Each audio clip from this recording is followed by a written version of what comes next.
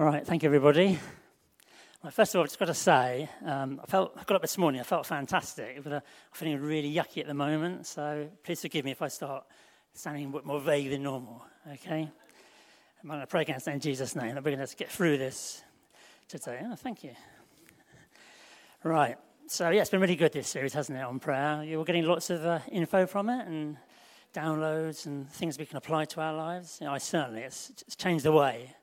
Definitely, I've been looking at prayer, and it's going to be really exciting in the future of what God does in the church as a result of this change we're doing in prayer.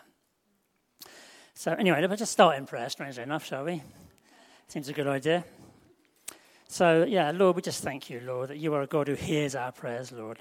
Lord, we just pray with thanks, Lord, that you know us all, you know our hearts, Lord, and Lord, we just pray, Lord, that the word we hear this morning, Lord, will just touch our hearts, Father, Lord. We pray it comes from you, Lord. They're your words, not my words, Lord. And it will just reach out to everybody, Lord, in the way that you have pre-planned and ordained. In Jesus' name, amen.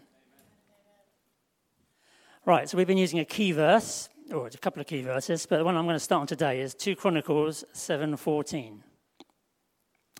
And it says, "If my people who are called by my name will humble themselves and pray and seek my face and turn from their wicked ways, then I will hear from heaven and will forgive their sin and will heal their land." Well, let's face it, our land needs healing, right?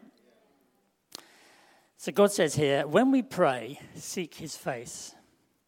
But what we tend to do is seek his hand with our requests. It's what we want normally. We don't really listen to what he wants from us. Often we don't have a prayer life, we have a prayer list. And that's what we go to God with.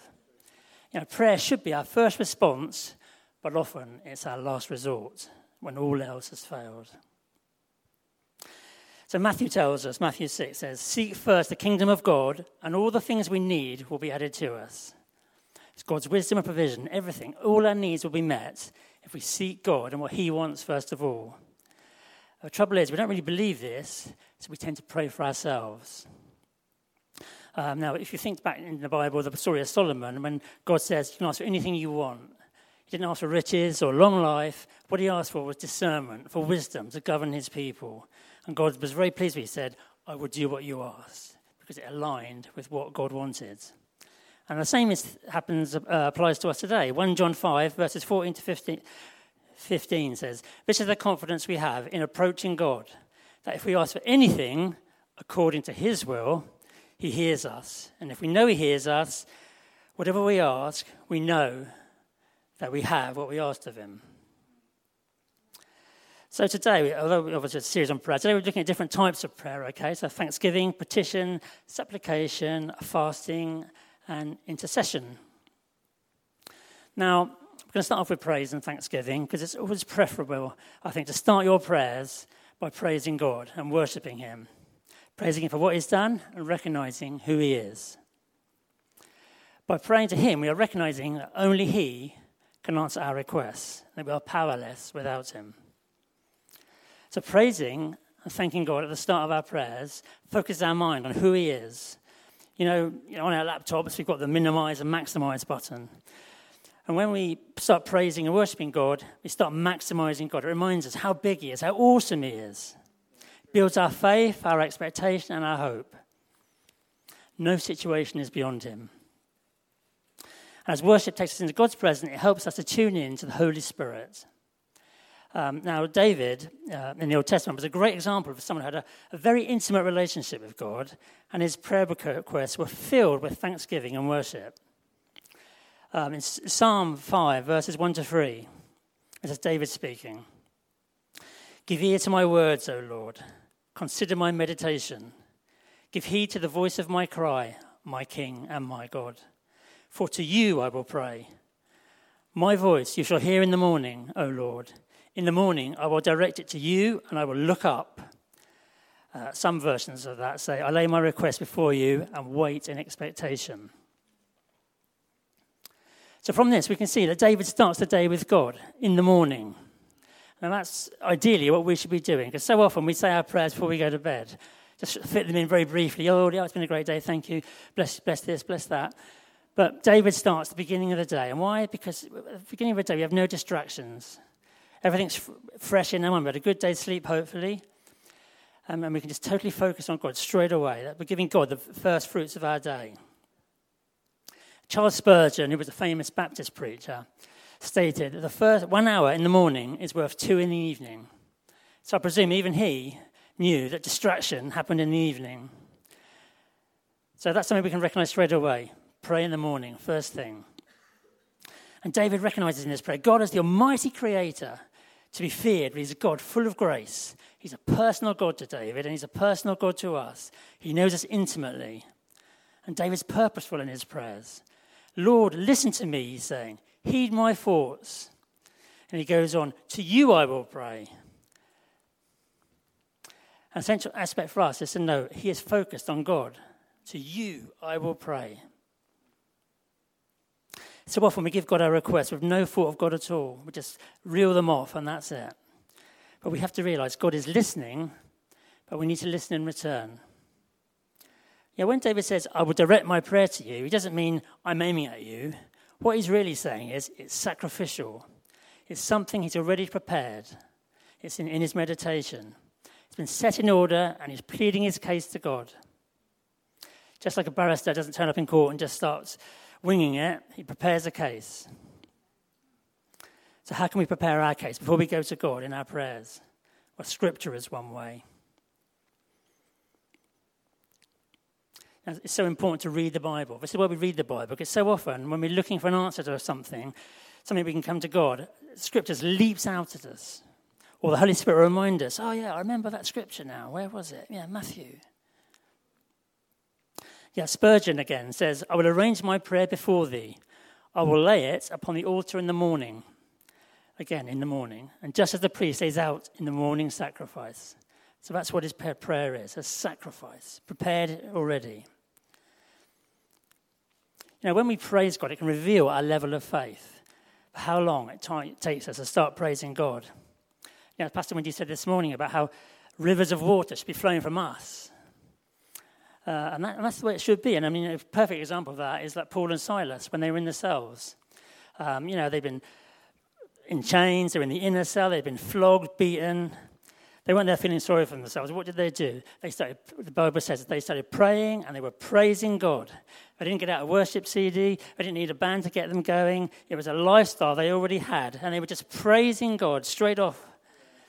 What happened? An earthquake happened. That's what happened. You see, that river, that torrent of water Pastor Wendy was talking about, basically caused a spiritual earthquake, and the doors were opened, and they were able to leave. Basically, they were just living out the Scripture in 1 Thessalonians 5, 16 to 18. Rejoice always, pray continually, give thanks in all circumstances, for this is God's will for you in Christ Jesus. So in a nutshell, prayer is just communicating with God. We know this. But it's in a two-way spiritual relationship. It's sharing your heart with God. It's just saying what's on your heart. Philippians 4, 6, 7. It's the Apostle Paul speaking. Do not be anxious about anything, but in everything, by prayer and petition, with thanksgiving, present your requests to God. And the peace of God, which transcends all understanding, will guard your hearts and your minds in Christ Jesus. Yeah, that's a great scripture. You know, we live in a world where anxiety and fear is rife. But Paul's advice is, turn your worries into prayers. If you want to worry less, pray more. If you want to worry, you're still worrying, pray more. You know, if you've experienced the peace of God, you'll know what I'm talking about. I've experienced that. It's an incredible thing, really. It just takes away all your fear, all your anxiety, all those things that seemed important. They just leave you because what happens? Faith replaces fear. And when it says, and the peace of God, which transcends all understanding, will be with you. When you see the word and in the Bible, it means the second part is linked to the first part. You have to do the first bit. You have to not be anxious, but in everything, by prayer and petition and with thanksgiving, present your request to God. And then the peace of God will be upon you. But what does it mean by petition? Well, the dictionary says it's a formal request to a higher authority, okay? So obviously our petitions to God, there's no higher authority than God. Do you agree with that? Yeah. So it's making a specific request for something in particular. For instance, in the Old Testament, Elijah petitioned God to withhold rain for 3 years. Psalm 51, verses 1 to 2. This is David speaking again. Have mercy on me, O God, according to your unfailing love, according to your great compassion. Blot out my transgressions, wash away all my iniquity, and cleanse me from my sin. That's the petition, David.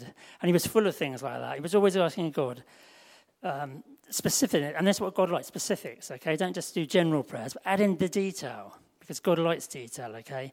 But David was always preparing his case before he brought it to God. In the Old Testament, we read that Daniel, there was a time when there was a prophecy that Jeremiah had made that Israel would be in desolation for 70 years, and Daniel would realize it was coming to an end. And he doesn't just hang around waiting for the prophecy to be fulfilled, he gets praying.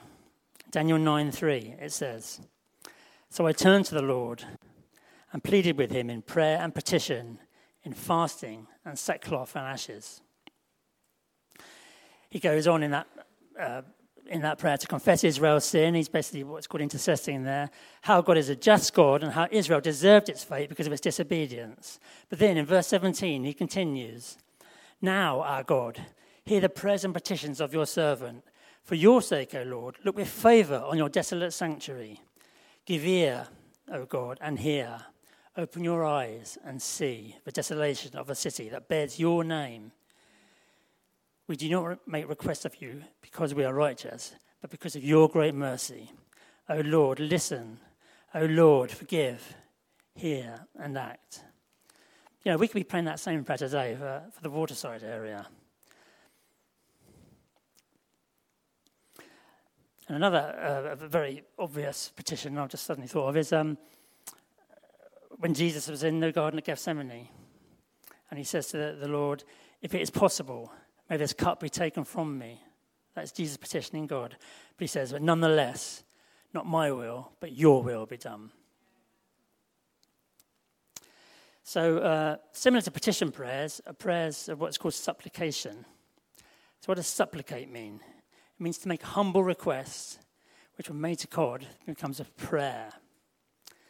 So supplications are made in humility, often in desperation and need. It's a sort of prayer when you're on your knees before God. You know, these aren't the sort of things you just sort of brief 1 minute prayer. These are the sort of things where you go deep with God. You're bearing your heart to him. And in the Bible, there's a story of Hannah, who was barren and downcast. She's married, and she's one of 2 wives to a king. And the Bible says, in bitterness of soul and weeping much, she prayed to the Lord. In 1 Samuel 1:11 it says, O Lord Almighty, if you will only look upon your servant's misery and remember me, and not forget your servant, but give her a son, and I will give him to the Lord for all the days of his life. As she continued to pray, Eli the priest was watching her, and he saw her lips moving, but he could not hear her, and he accused her of being drunk. But she said, I was pouring out my soul to the Lord, and been praying out my great anguish and grief. Her prayer is fervent, and it's heart-wrenching, really, but nothing has been left unsaid. She's emptied herself completely, every emotion, everything she just desired. But what she says is, your will, I will give my son. If you only answer this prayer, I will give him to you, and he will live for you. And that is obviously, as we remember, what happened. And in the Bible, David, many times in the Psalms, it says, hear my voice, give ear to my supplications. 1 Peter 3:12 says, for the eyes of the Lord are on the righteous, his ears are attentive to their prayer. So we know that God hears our prayers. Let's be confident about that, okay? So we move on to prayer and fasting. So the dictionary definition of fasting is abstinence from food or drink, or both, for health, ethical, or religious reasons. It may be partial or complete, lengthy, or intermittent. Now, what fasting is not is a type of hunger strike. We are trying to attempt to twist God's arm to get him to do a favour for you and go into your will.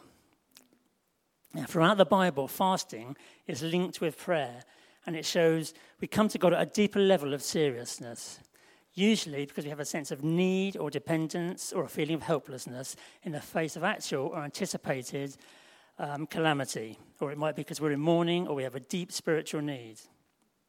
For instance, in the Old Testament, Jehoshaphat had a great army coming against him, and he proclaimed to fast in Judah, and he turned in repentance to God and in intercession and praising God, and the Lord brought a mighty deliverance of him and his people. And in the New Testament, an example is when, before the first missionary journey, the church leaders worshipped and fasted before God until they heard the Holy Spirit spoke, and it said, "Set apart Barnabas and Paul for this journey." But fasting should be part of our normal spiritual walk with God, just like Jesus said, and when you pray, it also says in the Bible, and when you fast. It's not mentioned massively in the Bible because it was just taken for granted that you would be fasting. It's something expected from us. It's not to be done legalistically or ritually, but it's just to be a part of our natural spiritual worship of God. Now, the reasons we might be fasting, it could be preparing for ministry. We know Jesus fasted for 40 days and 40 nights before he went into the desert, before he began his ministry. It could be to seek God's wisdom, as the Acts church did. It could be in grief.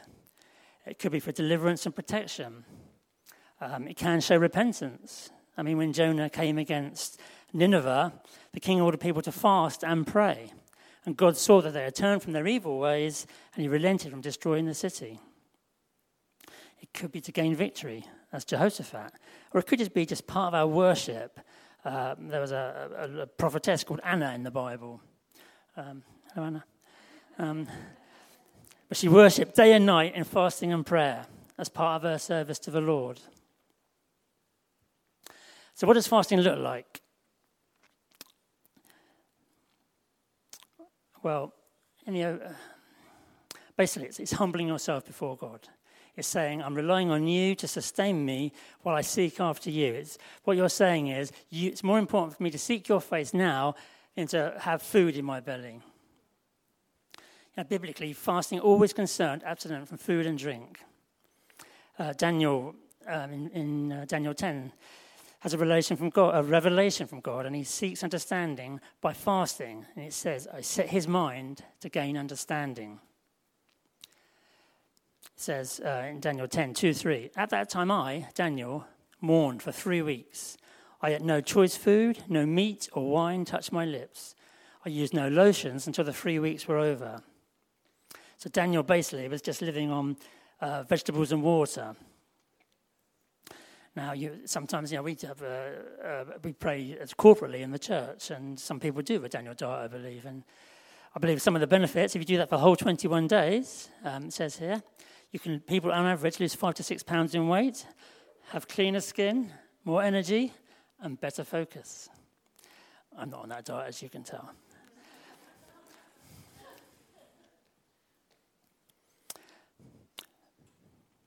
But fasting for us can be partial, okay? We don't have to go for 21 days. We could do 1 meal a day or fast for 1 day completely. Or we could do it a la Daniel way. It can be done corporately, together. And I think we tend to do that in January, at the beginning of the year, when we all come together as a corporate level and fast, because we want to seek God's face. But it can be done at an individual level, and it should be. We should be doing it at an individual level for things breakthroughs we want to see in our lives. And it's always important to bear in mind when you are fasting to drink lots of water and bear in mind any medical requirements that you have. But there's power in fasting. There was a case in the New Testament when the disciples couldn't get a demon out of a boy, and they kept throwing him around. And the disciples were they'd be praying and laying hands on people and driving out demons. They just couldn't do it on this particular one. And Jesus came along and just laid hands and did it. And he said, why couldn't we do it? And he said, well, this one is a particular type. It needs prayer, but it needs fasting as well. Now, Jesus didn't say, I'll come back in 3 days after I fasted. But so it just showed that he had a lifestyle of fasting. So when the time came, he'd already heard from God. He knew what he had to do. He knew he needed more power to deliver this demon. And that was it. It's gone. So yes, we need to be genuine and humble when we're fasting. Another type of prayer is intercessory prayer. So intercession, what does that mean? It means the act of interceding or offering petitionary prayer to God on behalf of other people. It means to go between two parties with a view to reconciling those who differ, to mediate. Now, the Bible teaches that Jesus intercedes for us at the right hand of God. Now, that doesn't mean he asks God for us. What it means is he mediates to present us to the Father as righteous. He says to God, Wendy is here to speak with you. She's not here in her name. She's here in my righteousness. It's like having a red carpet to the throne of God. It's like you just walk in. Jesus says, this is Pastor Wendy. This is Graham. This is Lorna.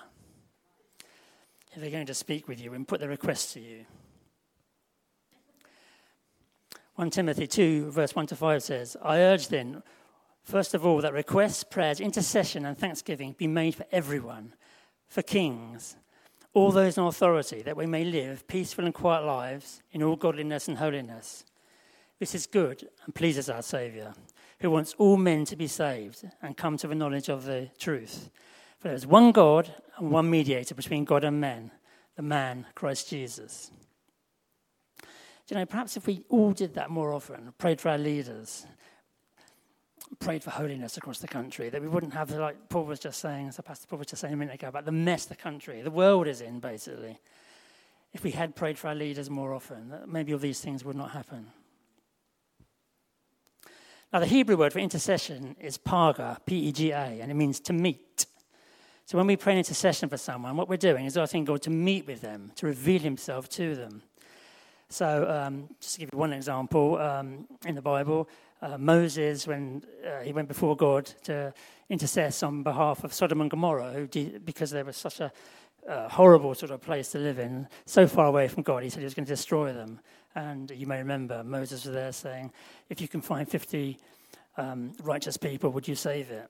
And he goes, well, I would, but I can't. What about 40? I would, but I can't. And it went like that. But we know that Moses was just standing in the gap. That's what intercession is, okay? So basically, intercessory prayer is an extension of Jesus' ministry today through us. You know, John 20:21 says, as the Father sent me, so I send you. So intercession for us is reaching beyond ourselves and our needs, and it's standing in the gap for others, okay? Now, next week, Pastor Paul is going to be speaking more on intercession, so I'm going to leave it there. But I'm just going to share one testimony, what happens when you stand in the gap. Now, if you don't know, I'm a postman. I was expecting a lot of booze and things, but, but anyway, I'll get back behind me, Satan, or something. But anyway, one day I was walking down this road, strangely, and there was this lady. She was at the end of a very long drive. She was there, and she's obviously very upset about something. And I said to her, "What are you upset about?" And she said, "Oh, my husband's just had a terrible pains in his chest and stuff, and he's just been rushed to hospital." And she's all very distraught. And I said to her, "Well, I'm a Christian." And you know when you said something that's wrong straight away to somebody, the wrong thing, because her face was just like, ugh. Whatever. But anyway, I'd opened and I said, look, I'm going to pray for him. And I did pray for him. And I left her and I prayed for him. Stood in the gap for him, between him and God. And the next day I was walking down the path to their house, and they've got a long path and there's like a dog leg. And as I was walking down, I could hear the gardener in the garden. And I was suddenly reminding me, I thought, I wonder how he's got on to the hospital. And as I came around the corner, the guy who I'd prayed for was an elderly guy. I mean, he's a really fit guy, but he's about 70-odd. He was standing there digging the garden. So that's what God can do. When you intercess for somebody, he can do miraculous stuff, okay? So something we need to be very aware of in prayer, of course, it's a major weapon that we have, is spiritual armour. But the devil does his utmost to thwart our prayers. Is one of the reasons we're so easily distracted, I think. Now in Daniel, you remember, it says he fasted for 3 weeks to gain understanding. Now after the fast, an angelic vision appeared before him, and it says in Daniel 10, verse 12, "Do not be afraid, Daniel. Since the first day that you set your mind to gain understanding and to humble yourself before God, your words were heard, and I've come in response to them. But the prince of Persia, who's a powerful spiritual being, satanic one, resisted me for 21 days. In other words, in the spiritual realms, there was a mighty battle going on, delaying the answer to Daniel's prayer. And we need to know, the Bible says, for our struggle is not against flesh and blood, but against the rulers, against the authorities, against the powers of this dark world, and against the spiritual forces of evil in the heavenly realms. So sometimes it's not that our prayers are delayed. They're not always spiritual reasons, but sometimes that could be the reason, okay? Now, I mentioned the word paga, P-A-G-A, a Hebrew word for to meet, but it also has another meaning, and it's a battlefield term in Scripture. It means as a battlefield. It means intercession can be violent, okay? In spiritual warfare, you're stepping in between the powers of darkness and the object of your prayers, meeting them in Jesus' name and claiming his victory. Ephesians 6:18 in the Amplified Version says, with all prayer and petition, pray with specific requests at all times, on every occasion and every season in the Spirit. And with this in view, stay alert with all perseverance and petition, interceding in prayer for all God's people. So we need to remember, we need to pray all kinds of prayers, okay? Be alert for prompts from the Holy Spirit.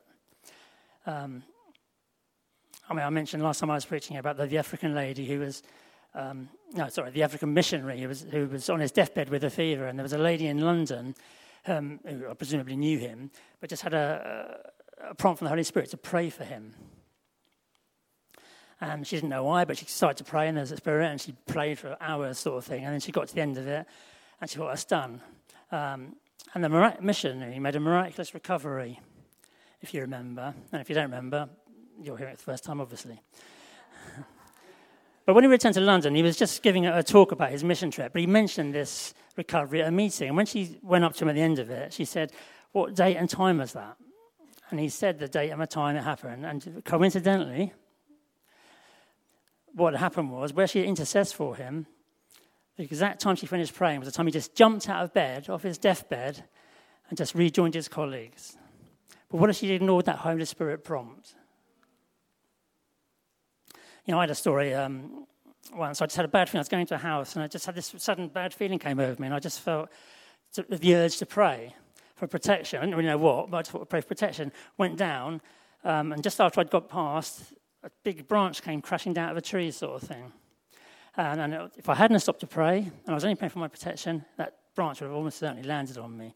So again, just be aware, the Holy Spirit, when it prompts you, just to listen to it and act. And sometimes it may be someone may prompt you about somebody. You may just come into your mind for no apparent reason. If you're not sure why, just pray for their protection, if nothing else. Okay? All right. So we're getting near the end now. So one thing I want to quickly touch on is, we need to remain in faith that prayers will be answered. Okay? Remember Daniel's prayer, he had to wait a long time, 3 weeks, before that prayer was answered, okay? But what if he delayed and given up and just said, 7 days or 14 days, I haven't heard from God, I've got no answer, I'll quit. We have to persevere, okay? If we knew every prayer was going to be answered, then we wouldn't need faith, would we? So the question, I suppose, is how much do you want it? Are you prepared to keep on praying? Are you prepared to petitioning God, to make those supplications to him, to praise him for who he is? Remember, all God's promises are yes and amen, even if we have to wait for them. Now, one of the things about this preach, I sometimes look back at my old notes that I've made over the last sort of years or months, whatever, looking for sort of like things that I could sort of draw from that and into this. And sometimes I write down prophecies or visions and things that people have said or I've seen sort of thing. And I came across one, I think it was a couple of years ago, where I had a vision of this. It was in this church, basically, and it was of a dam standing over a river, basically. Now, in this dam, it was full of unsaved souls, basically. And the key to breaking this dam, to releasing all these unsaved souls into the river, were the 3 Ps. Praise, prayer and perseverance. Now, I'd also forgotten that this links in very well with something that when one of our family church, one church meetings in Portsmouth, Pastor Colin Urquhart prophesied over all the family churches that they would, that we'd all have a river of souls of salvation flowing into their church. And I thought that links really well, sort of thing. Because it almost confirms, if you like. And I can't remember which way around those two things were. But this week, the Lord gave me a picture of an earthquake. Now, earthquakes, the damage is always apparent on the top, isn't it? Okay? But the real destruction originates from underneath the earth, underneath the ground, okay? And what the Lord said to me was, you're making surface prayers. And this is for all of us, I think. There's nothing wrong with surface prayers. There's prayers, but it's just skimming the top of what we could be asking for, okay? So that if you look at that, for example, that dam, we could be praying for people, and it might just the odd one or two people might be just drifting off the top into the river and being saved. But what God says, we want a torrent of souls. We need to praise, we need to persevere, but we need to pray all sorts of prayer, because what he wants is explosive prayers. Prayers that will shatter that wall, so that wall will break, that dam will break, and that soul. And basically, this is revival we're talking about. Okay, we need to pray for revival. If everyone prayed for revival, I believe this is what this is saying. That dam breaks, everything will come in. It says, seek first the kingdom of God. Now, perhaps, it's great to pray for your own family and things, but maybe if we sought God's kingdom first and pray for revival for this country and for this local bit, all those people we're praying for will also be added to us, and they'll be also saved. Spurgeon said, we miss the sweetness and effectiveness of prayer by not engaging in careful meditation before and hopeful expectation after. Let holy preparation and patient expectation link, and we shall have far larger answers to our prayers. James 5:16 in the Amplified Version says, therefore confess your sins to one another, your false steps, your offences, and pray for one another, that you may be healed and restored. The heartfelt and persistent prayer of a righteous man can accomplish much when put into action and made effective by God. It is dynamic and can have tremendous power. So don't get hung up on what type of prayer you're speaking. Just pray from the heart, okay? Pray, petition God with what you want. Think about it. Just bring your request to him, because we know he will hear us. Real prayers come from the heart, okay? Let's meditate. Think about what we expect God to do before we pray. And let's recognize that nothing, absolutely nothing, is impossible for him. And pray with intention to change the world around us, yeah? For our friends, our family, our community, and our nation. Remember, Ephesians 3:20-21, the Amplified Version says, now to him who is able to carry out his purpose and do superabundantly more than all that we can dare ask or think, infinitely beyond our greatest prayers, hopes, or dreams, according to his power that is at work within us. To him be the glory in the church and in Christ Jesus, throughout all generations, forever and ever. Amen. Okay, that's it then. Let's pray.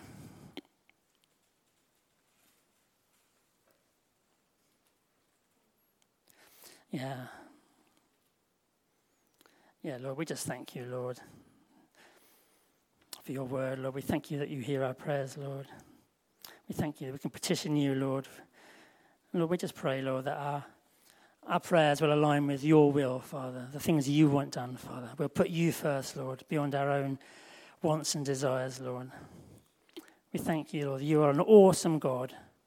Lord, I just pray, Lord, just show us who you are. Reveal yourself, Lord. We thank you, Lord. You can do super abundantly more than we dare ask or hope, Lord. Infinitely beyond our greatest prayers, Lord, our hopes or dreams, Lord. Lord, blow our minds, Lord. That's what we ask, Lord. Just blow our minds, Father.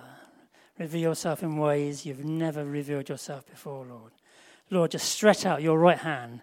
Do the miraculous, Lord. Lord, let the heavens shake here on earth, Lord. Lord, just let rivers of life flow, Lord. Lord, just send armies of angels here, Lord, to deal with the demonic that's down here, Lord. Let light shine everywhere, Lord. Let your darkness, let the darkness diminish, Lord. Lord, we just pray, Lord, that you just bless this church, Lord. Bless the people in it, Lord. Lord, let us have understanding, Lord. Let us have wisdom, Father. Lord, we just pray for spiritual giftings, Lord, to understand your ways, Lord. That we be one body, united, Lord. And we thank you, Lord, that the gates of hell cannot stand against you. In the mighty name of Jesus. Amen.